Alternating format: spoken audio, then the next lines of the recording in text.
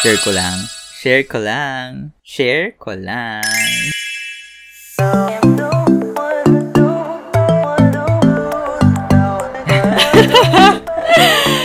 Ay nako, first episode pa lang, napakadaming nangyari. Oo, as in, like, ewan ko, bahala na. Anyway, this is our first episode. So, yeah, biglaan lang to actually. Yeah, we didn't, write a script or whatsoever, a sequence. So, kung ano lang to. Pero may pag-uusapan naman kami. I hope na meron kayong mapulot sa episode na to, no? So, welcome. And pakilala muna kami quick. I'm Amanda. And with me is JD. Yeah, I'm JD. So, yun. Next episode na lang yung details. Sorry, guys. Anyway, go ahead. Siguro, let's talk about 3 different main topics. Tapos, tanungin kita kung anong ibig mong sabihin. Sure. Sige. Okay. Siguro, let's start with career muna, siguro. Grabe, ang hirap ng career. Parang nabigla ako dun sa career. Well, siguro, grabe, nagsalita agad. Well, I mean, hindi. Sige, career, let me try. Sige. Right now kasi sa career, kung akong tatanungin, di ko alam. As in, I'm 29 years old na ngayon na, pero until now, hindi ko pa rin talaga ma-define kung may career na ba ako or nag-i-start pala ako sa career. I mean, I'm just working, pumapasok. I guess mabuti naman ako empleyado. Hindi naman ako yung may will issue or whatsoever. Pero when we say career, yeah, I'm dreaming to be this, pero wala pang yung exact. I don't know. Kayo, baka may ganun na ba kayong yung as in nakikita nyo na agad yung sarili nyo? Well, congratulations if that's so. Pero ako right now, to be honest. Ano bang field ka ngayon, Jade? Right now, sige, I'm working as a creative director sa isang, wag na natin pangalanan na advertising company. Akalain mo yan, creative director. Creative ba ako? Anyway, basta creative director.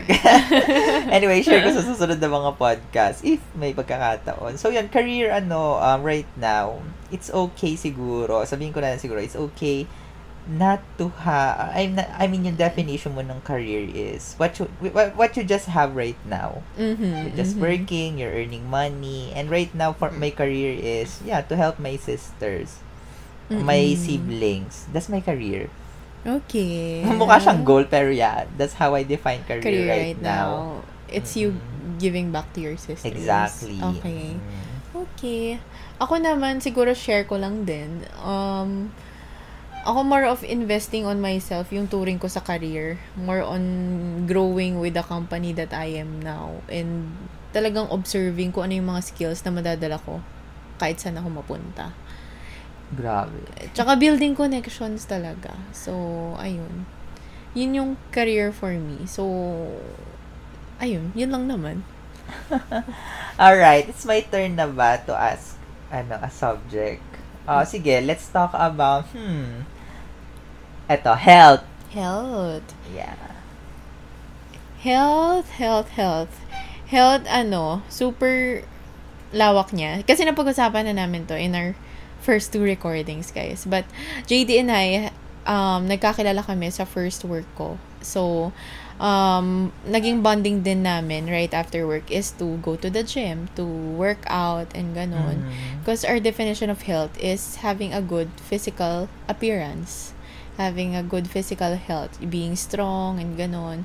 Pero ngayong hindi na kami magka-work, tas na-lockdown pa, tas ang daming nangyayari. Our definition of health, mas lumawak siya. Mas napansin namin na mental health is just as important as physical health.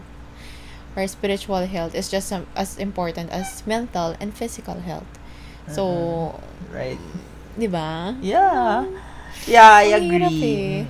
Kasi hindi ka na nakikita ng tao. Ngayon, ang interaction mo na lang through video call, through Zoom meeting, hindi naman nila kita yung buong katawan mo. So, ang pagtutuunan mo ng pansin is how you react to things, how you think about things, how you challenge your mind para hindi ka mabaliw, ma-depress, magkaroon ng anxiety. Ito ay mabaliw. I mean, siguro wag naman sana dumating sa point na gano'n, no? Pero yeah, I agree. Tapos, ikaw ba, Jades? Do you practice more. About health. Yeah, I agree sa'yo, Amanda. Like, before, di ba, nung magkasama tayo sa gym, we're doing it because we want na, we have a good physical appearance. Kasi, syempre, yun, humaharap tayo sa tao. Pero apart from it kasi, girl, Amanda, ako kasi yung tipo ng tao, nag-start kasi lahat to nung 25th birthday ko. So, nung nag-25th birthday kasi ako, I decided na more than material things yung iregalo ko sa sarili ko, I want to, give a present to myself na it's more of the value siguro. When I say value or literal na like for example, nung 25 years old ako, niregalo ko sa sarili ko, yan, health, physical, fitness, ganyan. Sabi ko, on my 25th birthday, it's a mark na gusto ko ma-experience or dumaan ako sa buhay ko na nakita ko yung sarili ko na hindi man buff na buff, pero may figure. I mean, maganda yung body ko, may chest, may arms. Kasi, na-experience ko dati, yung as in talagang, sobrang payat ko kasi dati talaga, guys. As in, mukha akong ting-ting, literal. Pag nagsuot ako ng damit, hindi ko sinasabing pagpayat ka, hindi maganda magsuot ng damit. I just want na, yung, alam mo yon yung pag nagsuot ako ng shirt, ng polo, ng button-down shirt, maganda yung hapit niya sa akin. Yes. Nafe-feel ko yung damit na medyo talaga, kumapit sa akin, ganyan. And then, alam niya yung pag nagsusuot ako ng belt, yung hindi umaabot yung literal na dahil sa sobrang niya, hindi siya masikip. Naabot mo na yung pinakadulong butas nung pero hindi pa rin kasya yung belt. I mean, yung pants sa'yo or yung mo sa'yo. So, parang, ayun. Anyway, so yun, parang ganun. Yun yung naging motivation motivation ko somehow. And then, apart from it, mahilig kasi ako mag-yoga. Alam niya ni Amanda. I'm the type of person na very, mahilig sa mga dito relaxation, sa mga flow, sa mga ganyan. Inhale, exhale, ganyan. So, yun. Tapos yun, balik lang tayo yun. Tapos, every birthday ko nang nireregalo ko na sa sarili ko is yan. Next na 26 ako, discipline. So, discipline. So, dinisiplina ko yung sarili ko when it comes to maraming bagay, sa food, and all. Parang I'm not saying na 100% nagawa ko siya. Pero at least, siguro na-enhance ko somehow yung sarili ko sa mga ganong bagay. Like sa health, sa discipline, when it comes to time, when it comes to money, yung pagtitipid, it is something na pwede mong iregalo sa sarili mo, di ba? Yes. Tsaka embedded na yun sa'yo talaga. Hindi na siya makukuha. And balik tayo dun sa mental health. Yeah, I agree din. Simula nung nagkaroon ng pandemic, dun ko na-realize na health is not just physical. Yes. It's also mental, emotional, spiritual. Nung napunta ako sa loob ng bahay lang, I always take time na pumunta sa window and then dun ko nakita ang ganda pala ng sky, ganyan. So, I guess nakatulong yun sa spiritual health ko na parang, thank you Lord, I'm alive. Thank you Lord for this wonderful view. Ganyan, alam mo yon. So, you have a time to contemplate more. Yes, totoo yun. Being more grateful. Exactly. Diba, sumimple na lang yung mga kaligayahan natin, which is not bad. Yun pa nga parang sabi mo din nung mga nakaraang recording na, though na-contain tayo, mas lumawak, mas na-expand. Parang mas naging borderless yung pag-iisip natin. Actually, i-connect ko na din, share ko lang din, na parang dati kasi part of my realization, di ba, sobrang free natin. Like, we can go anywhere, we can go anywhere. Yun yung definition natin ng freedom. Just like health, diba? Ang definition is, akala natin physical lang siya. Pero nung nagka-pandemic, akala natin ang freedom ay pagpunta lang sa kung saan-saan. Sa Instagram worthy na lugar. Oo, na lugar. And it's fine. Ganun. Yes. However, nung napunta tayo sa loob ng bahay, mas tinuruan niya tayo maging malaya actually. Kasi natuto tayong pakawalan yung isip natin. Mag-isip ng bago. I-explore yung bahay natin. Diba? Explore yung bahay natin. Ma-explore yung mga kaibigan natin. Yung mga hindi na natin nare-reach out na mga kaibigan. Ma-explore yung skills pa na kaya natin skills gawin. na kaya natin gawin. Marami tayo na-explore. So, ibig sabihin, binigyan din niya tayo ng kalayaang mag-isip. Diba? Totoo. And it's healthy. Diba? Healthy siya para sa atin. Diba? Pero hindi mo pa rin maalis syempre pagkukumpara. Pero, may Mm-mm. ayan, may mga limitations pa rin. So, it's all in the matter of perspective din talaga. Correct. Diba? Actually, tinulungan niya tayo mas maging malakas. Totoo. So, yun. Okay. Ang ganda Alright. ng topic ng health, no? Okay. Next, sige, ano na lang. Siguro last, dahil ayaw natin itong pabayan, it's love, whether it's Ay, your grabe. passion, it's with your partner, with your family. Adventure yung phone. Sige, love. So, ako yung sasagot, no? O, bago ikaw. So, yeah. Love for me, hindi na, yung tingin ko kasi sa love ngayon, medyo matured, pero medyo nakakatanda actually. Di makaka-relate yung mga kabataan somehow. Bata pa naman ako, 29. Uy, wala pa ako sa 30, no? So, ayun, love sa akin kasi ngayon, medyo matured kasi yung relationship namin ng current partner ko. So, antay dito, yung love namin ngayon, hindi na katulad nung bagets ako or nung college ako or nung high school ako na, alam mo yun, yung medyo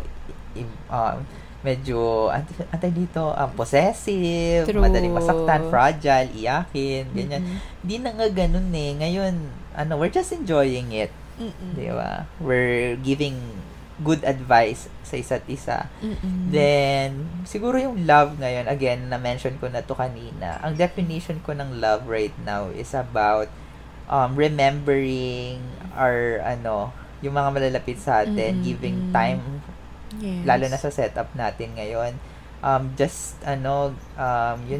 Reaching out means something, means a lot of things sa mga tao, di ba? Even the pinakamatigas na tao siguro yung siguro kakilala mong hindi man heartless, lahat ng tao may puso. Yung lang, strong and independent. Strong, yung sobrang strong na personality. Pag kinamusta nyo sila, lalo na sa setup natin ngayon, somehow their hearts will ganyan, medyo lalambot yan eh.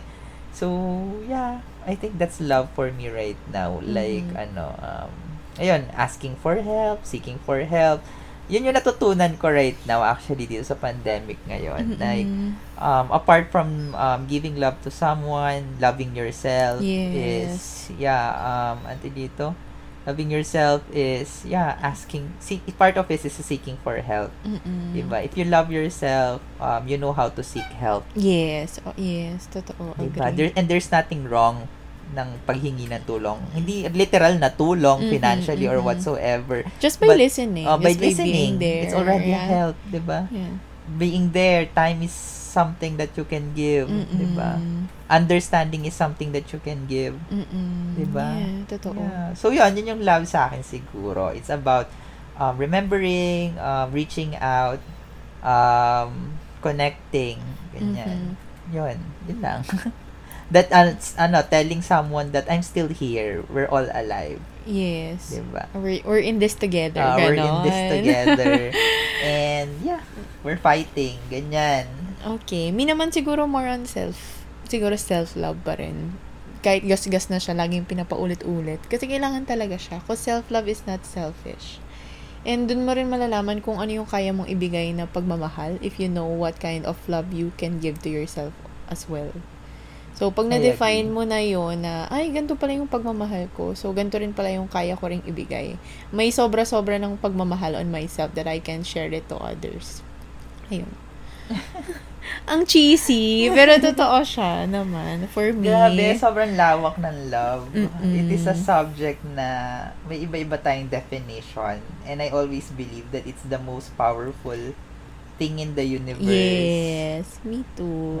Even the most, siguro yung kung meron man totoo man na may higher being or may powers or what, I think binded pa rin yun it's bound still sa love na parang yun pa rin yung kahinaan nila somehow. Kasi again, it's the most powerful thing in the universe. So, I think marunong sila magmahal. And there's a reason as well why they are doing those things, di ba? Diba? And loving is like growing with a person and being intentional kung ano yung energy mo ibibigay mo sa tao or what, ganun. At saka naniniwala rin kasi ako, guys, na lahat ng bagay na ginagawa natin, ang pinagmulan yun ay love. Even bad things, ang pinanggalingan niyan love, nag-result lang siya into to that. Oo. Bad patterns. Bad patterns. Pero yun nga, again, that's why we need to talk.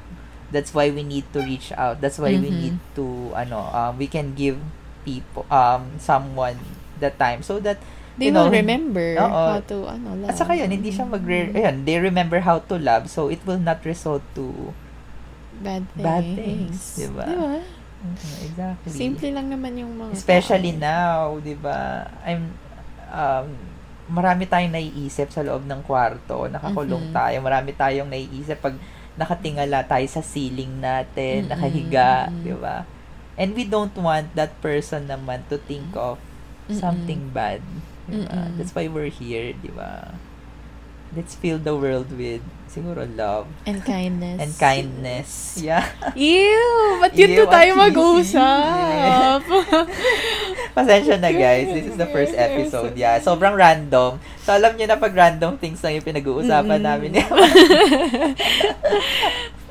So, may kanya-kanya naman tayo opinion. Tanggapin nyo na. Oo. Ganito lang din kami mag-isip. Medyo deep. And hindi ko alam kung deep pero we like talking about the vulnerable stuff. Kasi hindi naman siya nakakaya. It's actually being strong as well. And you're able to talk about yung mga cringy stuff. So, yun. I guess, we're good. We're good. So, thank you guys for staying with us. Thank you for listening and staying. So, wait nyo na lang yung mga next podcast pa namin siguro na episode. I hope na meron kayo na pulo. Anyway, alright. Thank you for listening for our first episode. Once again, this is Amanda. And I'm JC. So, bye!